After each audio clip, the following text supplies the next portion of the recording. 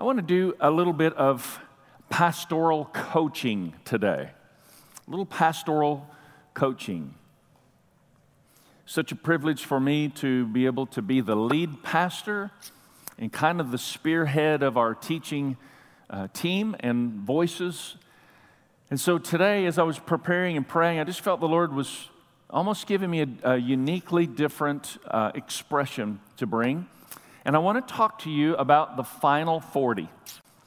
The final 40. We are, as hard as it may be to believe, we are nearing the final 40 days of the year. And usually about this time, we start focusing in on what the first 40 will look like for next year, because we will bring a lot of attention there, and I'm going to talk with you a little bit of what we have going there.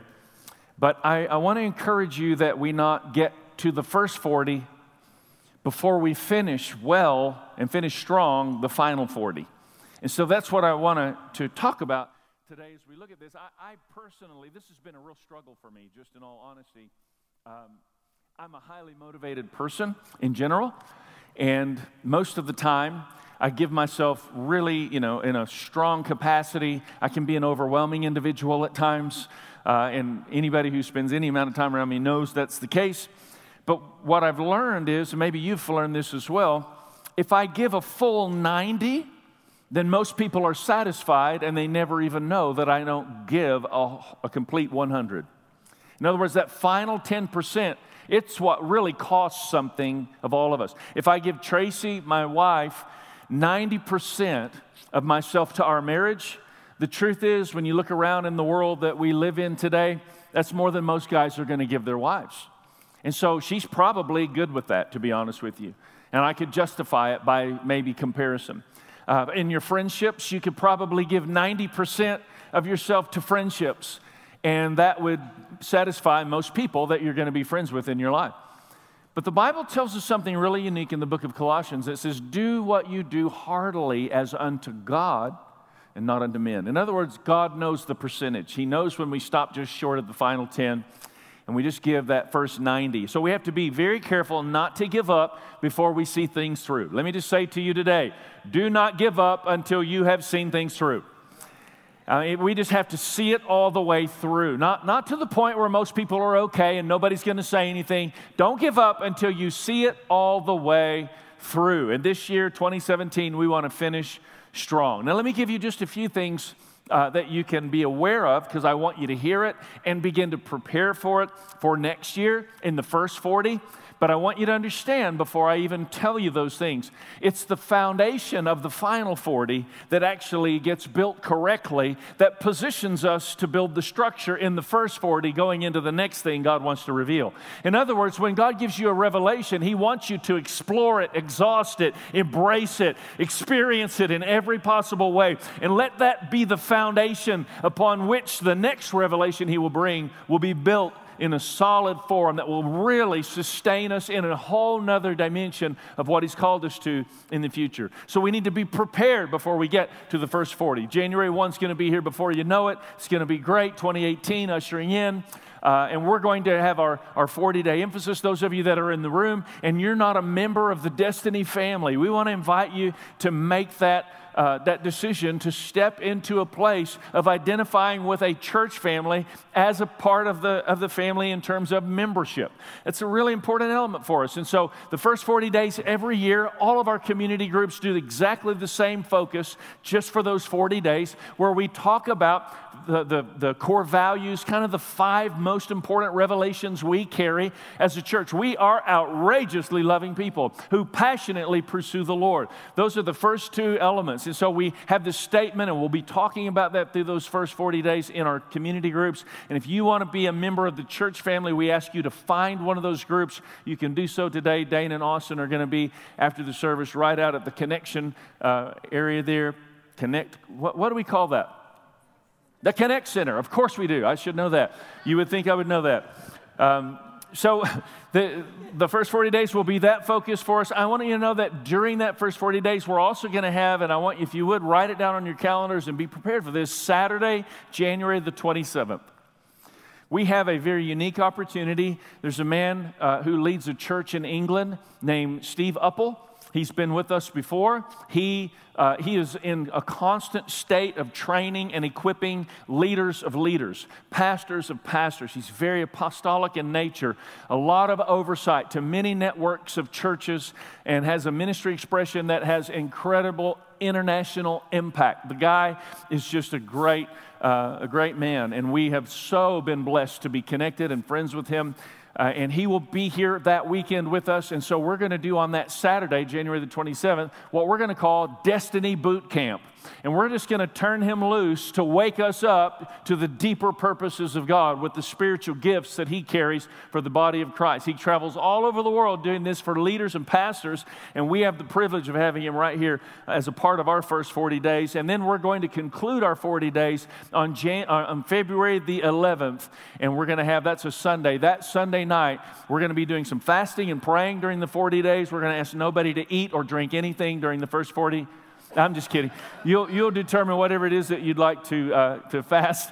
During that time, it might be food, it might be something else. But what we're going to do is conclude our 40 days of fasting, pursuing, exploring, expanding, pressing in, chasing after Jesus with a worship night on that February the 11th, that Sunday evening. It's just going to be a great time of blasting off into more of what God has in store. The 2018 revelation for us is God created us to flourish. You and I were created to flourish. Everybody say flourish. I know it's not a common word, but it is a powerful word with a lot of meaning, and we're going to explore and experience and understand that in 2018. It's going to be a great focus for us. So what I want to do is have that framed up in our minds, and then let's not go there yet. Let's understand that's a lot of structure that God's going to begin to build and position. But there's a foundation that we have not completed, and the foundation is really important. And this year, 2017, has been an entire focus of love is our source. And this is where we have learned God does something within us to change the world around us. When somebody is kind to us, it's easy to be kind to them because they've given us kindness. When they're unkind to us, that's when we have to allow God to do something in us, and we give them what God gave us instead of what they gave us. We give them kindness. And that's the whole essence of this, and I believe it is how many of you believe that what I'm talking about is actually partially the key to a flourishing life? And so we want to let God just do what He wants to deep within us in this important revelation that He's brought to us this year so that we can complete, not just go 90% to it, but really 100% all the way through what's God desiring to accomplish. So I want to take you to 2 Chronicles chapter 15. And we've learned that we don't just, pluck a verse. We try and understand context of what's going on, and it gives a little more depth and meaning of the Scripture. And what's going on in this particular storyline, 2 Chronicles 15, the distressed Israel had disobeyed God. Anyone ever made any mistakes and just purposefully, deliberately disobeyed God, and then you regretted it? Raise your hand if that's you. Point to people who didn't raise their hand. Say, liar. No, don't do that. So recognize all of us have done that. That's just, that's normal human fallen nature. But Jesus came to cause us to be stronger than that. He came to awaken something within us to help us move beyond those times. We all can identify and relate with where Israel was. They made bad decisions. Now they were distressed. Now they began to cry out to God, God help us. God then began to raise up a king, and a wonderful time of flourishing was just ahead. Do you see where I'm going with this? Like whatever's been going on, I want you to know this is us. We're in a place right now where we're saying, okay, Lord, wake us up to more of what you have in store. A wonderful time of flourishing is just ahead. And this is what God says to the people as they begin to turn to Him, being awakened to the greater purposes of God. 2 Chronicles 15, verse 7. Be strong. Everybody shout, be strong. Be strong. Be strong and do not give up. Let's say it. Do not give up. Be strong and do not give up, for your work will be rewarded.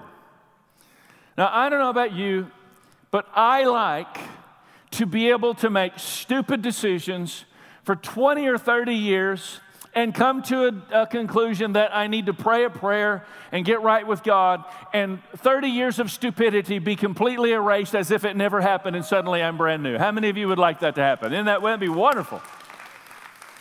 And I just want you to know, God is able. But He just doesn't choose to work that way very often. I don't know why.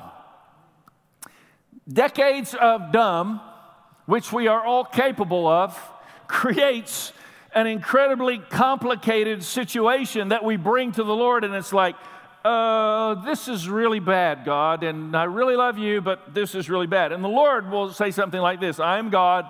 That is really bad. You are really dumb, but I'm going to help you.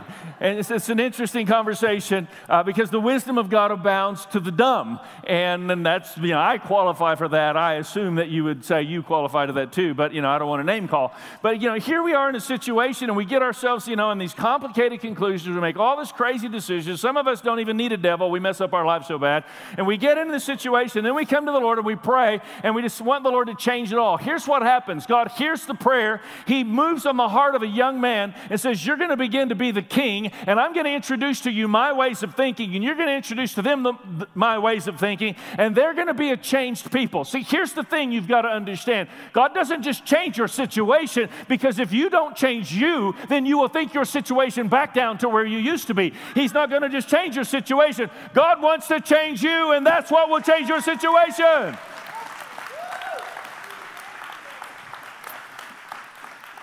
We just want him to fix it. It's not that simple, it's not that easy, and it's not that easy on purpose, because he's not trying to fix it, he's trying to fix us. I don't know if you realize it or not, but you actually got you into the situation you are in. And so God, we want him to address the situation. He wants to talk to the person who's responsible for the situation.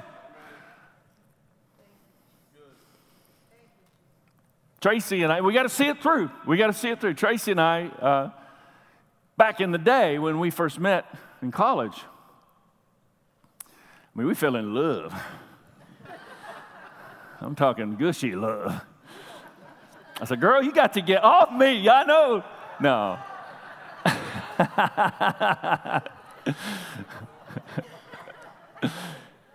It's exactly like that. I'm sure I remember it right. And so we were serious, we started having marriage conversations, and we hadn't really had those conversations before. And all of a sudden, it's like, well, this is it. This is the real thing. And then that same year, there was the Summer Olympics being hosted in Oklahoma and in Oklahoma City. And our church in Stillwater was a point church to organizing much of that event. I was an intern in the church at that time, making big bucks. I'm sure that's why she wanted to marry me, because I was a wealthy intern. And as I'm there, I'm assigned to all these directions. I'm going every direction. I'm driving to Oklahoma City, and we're setting up. Here's the tennis match, and what we did was we rallied the attention and the support of multiple churches in the community that would come out and serve in this wonderful event, taking the opportunity to share the gospel primarily through a presentation of Olympic pins. And the pins actually had a gospel expression, so we trained people on how to do that. It was a really cool concept, and we had a ton of people that were involved and engaged in this. And again, we were kind of the point of this. And so, Tracy and I are excited. We're going to get married. Yep, let's do this. And then I'm, helping lead this as the Point Church. And a lot of that fell to me as an intern that was, running everywhere, doing everything. And it was just kind of a crazy time. We come all the way through the Summer Olympics, and I am utterly exhausted, depleted, everything you can imagine. And they had a big rally conclusion service downtown Oklahoma City.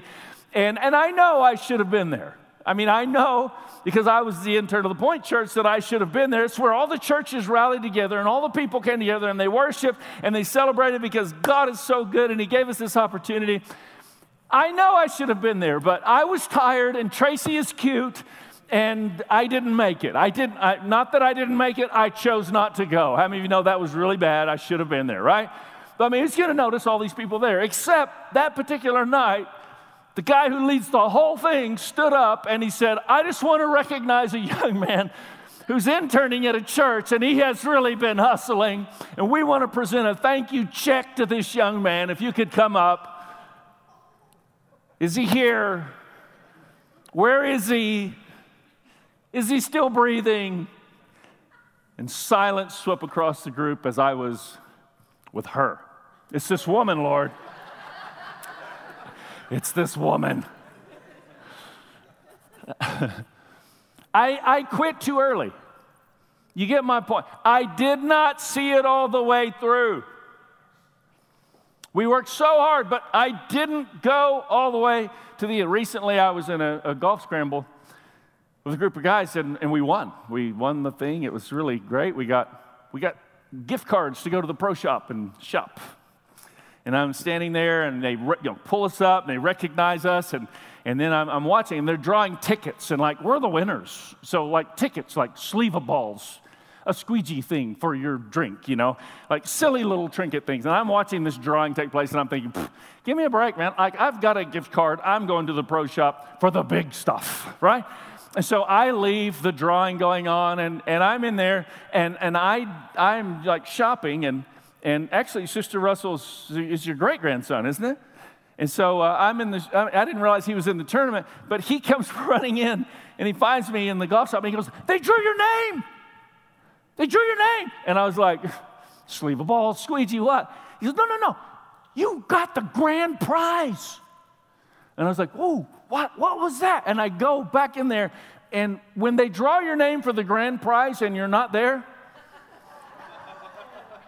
they throw your ticket away and draw another name because you have to be present to win.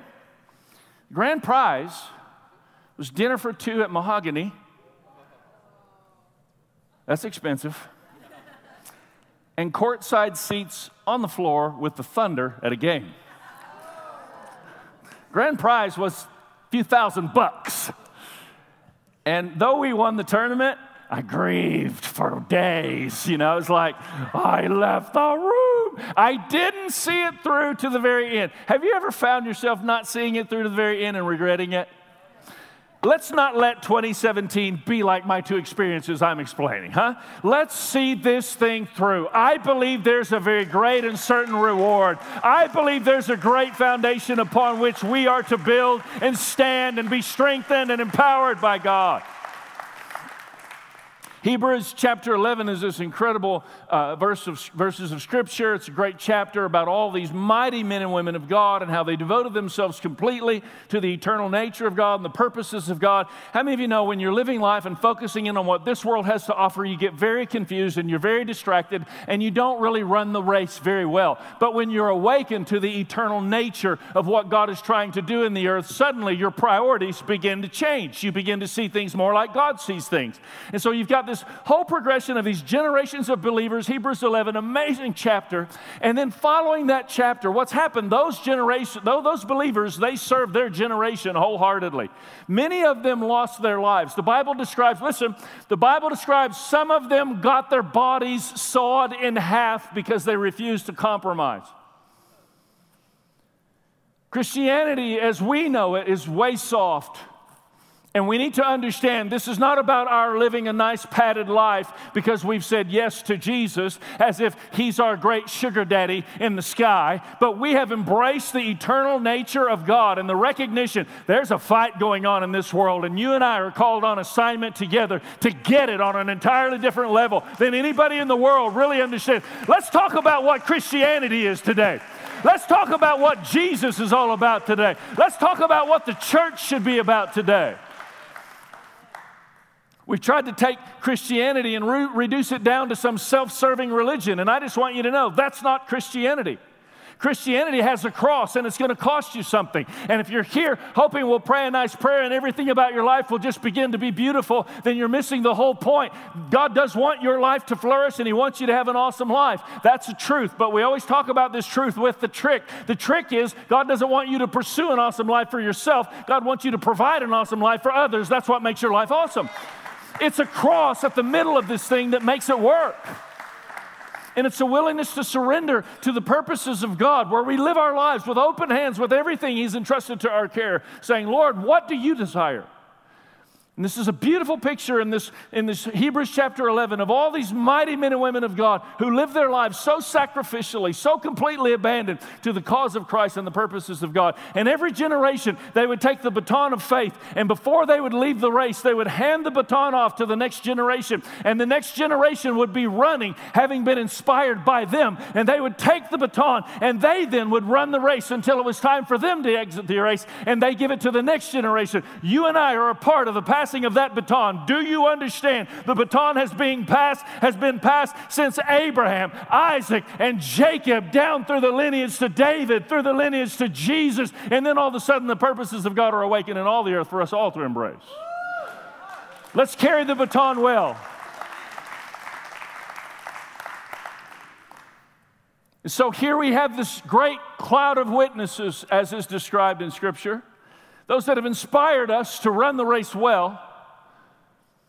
And we go from that context. It's important that we understand the context of Scripture so that we get it. Then we go to the next chapter. And this is where I want us to land today. Hebrews chapter 12, verses 1 to 3. I'm going to read two portions of Scripture. The first one, Hebrews 12, 1 to 3. I want you to think about the essence of what I've just said. Therefore, since we are surrounded by such a great cloud of witnesses, so many inspiring men and women of God have inspired us, let us throw off everything that hinders and the sin that so easily entangles. And let us run with perseverance the race marked out for us, fixing our eyes on Jesus, the pioneer and perfecter, or the author and finisher of our faith. For the joy set before him, he endured the cross, scorning its shame, and sat down at the right hand of the throne of God. Consider him who endured so much opposition from sinners, being crucified, beaten, still continue to express the love of God. Consider him in his example, so that you will not grow weary, so that you will not lose heart. This is a very important portion of Scripture for us. And I want to say to you, let's see it all through. Let's see it all the way through. If you go back and you look at this, you understand this is saying we're surrounded by all these inspiring leaders throughout the generations. Did you catch it? Let's throw off everything that hinders and the sin that so easily entangles. This is where we start to see a little bit of what Paul was talking about in another portion of Scripture when he says, well, everything's permissible, but not everything's beneficial. That means, guys, I'm coaching you here. There are some things that technically might not be issues of sin, but it hinders your life and holds you back, and you're not running the race the way you need to run the race. We really need to wake up and realize there's a race that has a certain pace for us to run, and we need to be we need you in this race. We need you in this fight. We need you on fire, and in this fight, giving yourselves completely to the purposes of God, running it well. Throwing off everything that hinders. Not getting engaged and involved in sin that entangles us and binds us up and keeps us from running at all. This is where we have to learn transparency and friendship and relationship and community groups and context of that element of relationship where we're able to say, I'm struggling here. We're probably not going to do that in this room. If you come into this congregational gathering of people and we take those few moments and embrace each other and they say, hi, how are you? And you say, I'm struggling right now. I'm struggling right now. If you do that in that context, you're probably not going to get a lot of partnership and support because it's more of a shoulder-to-shoulder relationship. We care about each other, but we're in this journey congregationally in this room of worshiping God. There's another level of our journey, and it requires building relationship, establishing rapport, getting face-to-face with somebody who you know you can talk openly about your issues, and they're not going to go put it on Facebook. They're going to pray for you, and they're going to help you, and they're going to be there for you, and they're going to be a strength to you. But don't you expect 20 years of nonsense to be worked out by one conversation and prayer. God's not changing your situation. God's changing you, and that's going to change your situation. Come on, you ought to clap a little more than that. Let God have his way.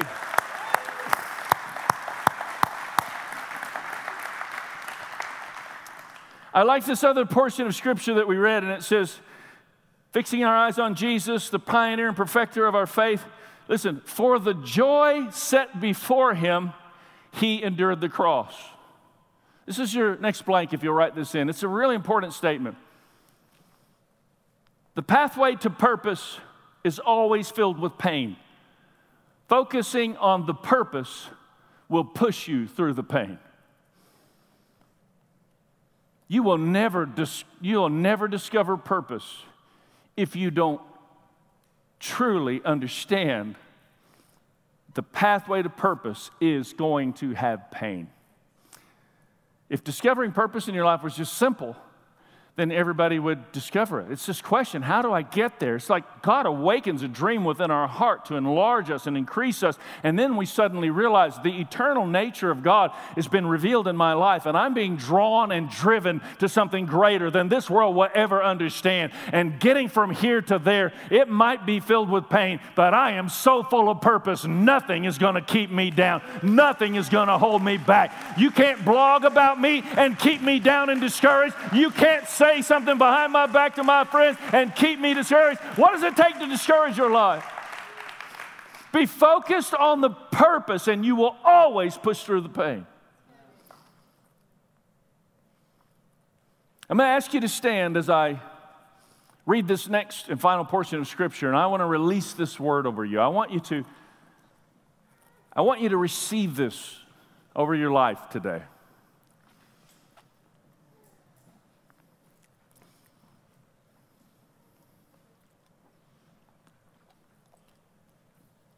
I want to minister this word over you. I don't want to just read a verse. I want to release something. When you take the time to read the word and spend time in prayer, don't just read the book. Sit with the author. What does he want to awaken within you as you read? Not just religious requirement, read because I do my devotions and they said I should do my devotions. It's not just taking the Word of God out. It's reaching through those pages to embrace the God of that Word, the author of Scripture that will awaken something within us. And I want you to allow that to happen as I say these verses out of the New Living Version. Hebrews 12, we're continuing on with this whole theme we've been laying out, verses 12 and 13. Just open your hearts. I'm going to read it more than once. So take a new grip with your tired hands and stand firm on your shaky legs. Mark out a straight path for your feet. Then those who follow you, though they are weak and lame, they will not stumble and fall, but they will become strong. I know it can be overwhelming at times. I know it can be discouraging at times. This morning, it was just interesting. I just felt like the Lord was showing me just little distractions, little frustrations, little discouragements, and I just felt like there was almost like little enemies coming, trying to get around to hold my attention hostage on things that are really not a part of the bigger picture. And it was almost like I was just punching them in the head and they would disappear. You ever play whack-a-mole? Anybody play whack-a-mole? We're just going to whack a demon. That's why, just keep it's like just whack a demon. I mean, that's just what I felt like was going on this morning. And I just want to say that you and I are created to more than conquer in the image of this unconquerable King. He is on our side. Greater is He that is within us than he that is in the world. So take a new grip with your tired hands and stand firm on your shaky legs. Take a new grip with your tired hands. Have your hands grown tired? Have your legs grown shaky? Have you been faltering and feeling like, can I really go on? I want you to think about this great cloud of witnesses that are surrounding us as we look at those who lost and gave everything so that we could have what we have in this hour that we possess. And let's provide that for the next generation to come, because we rise up and we strengthen this faith movement called the Jesus movement, our generation. Come on, giant killers. Come on, mountain movers. We kill giants. We move mountains. That's who we are.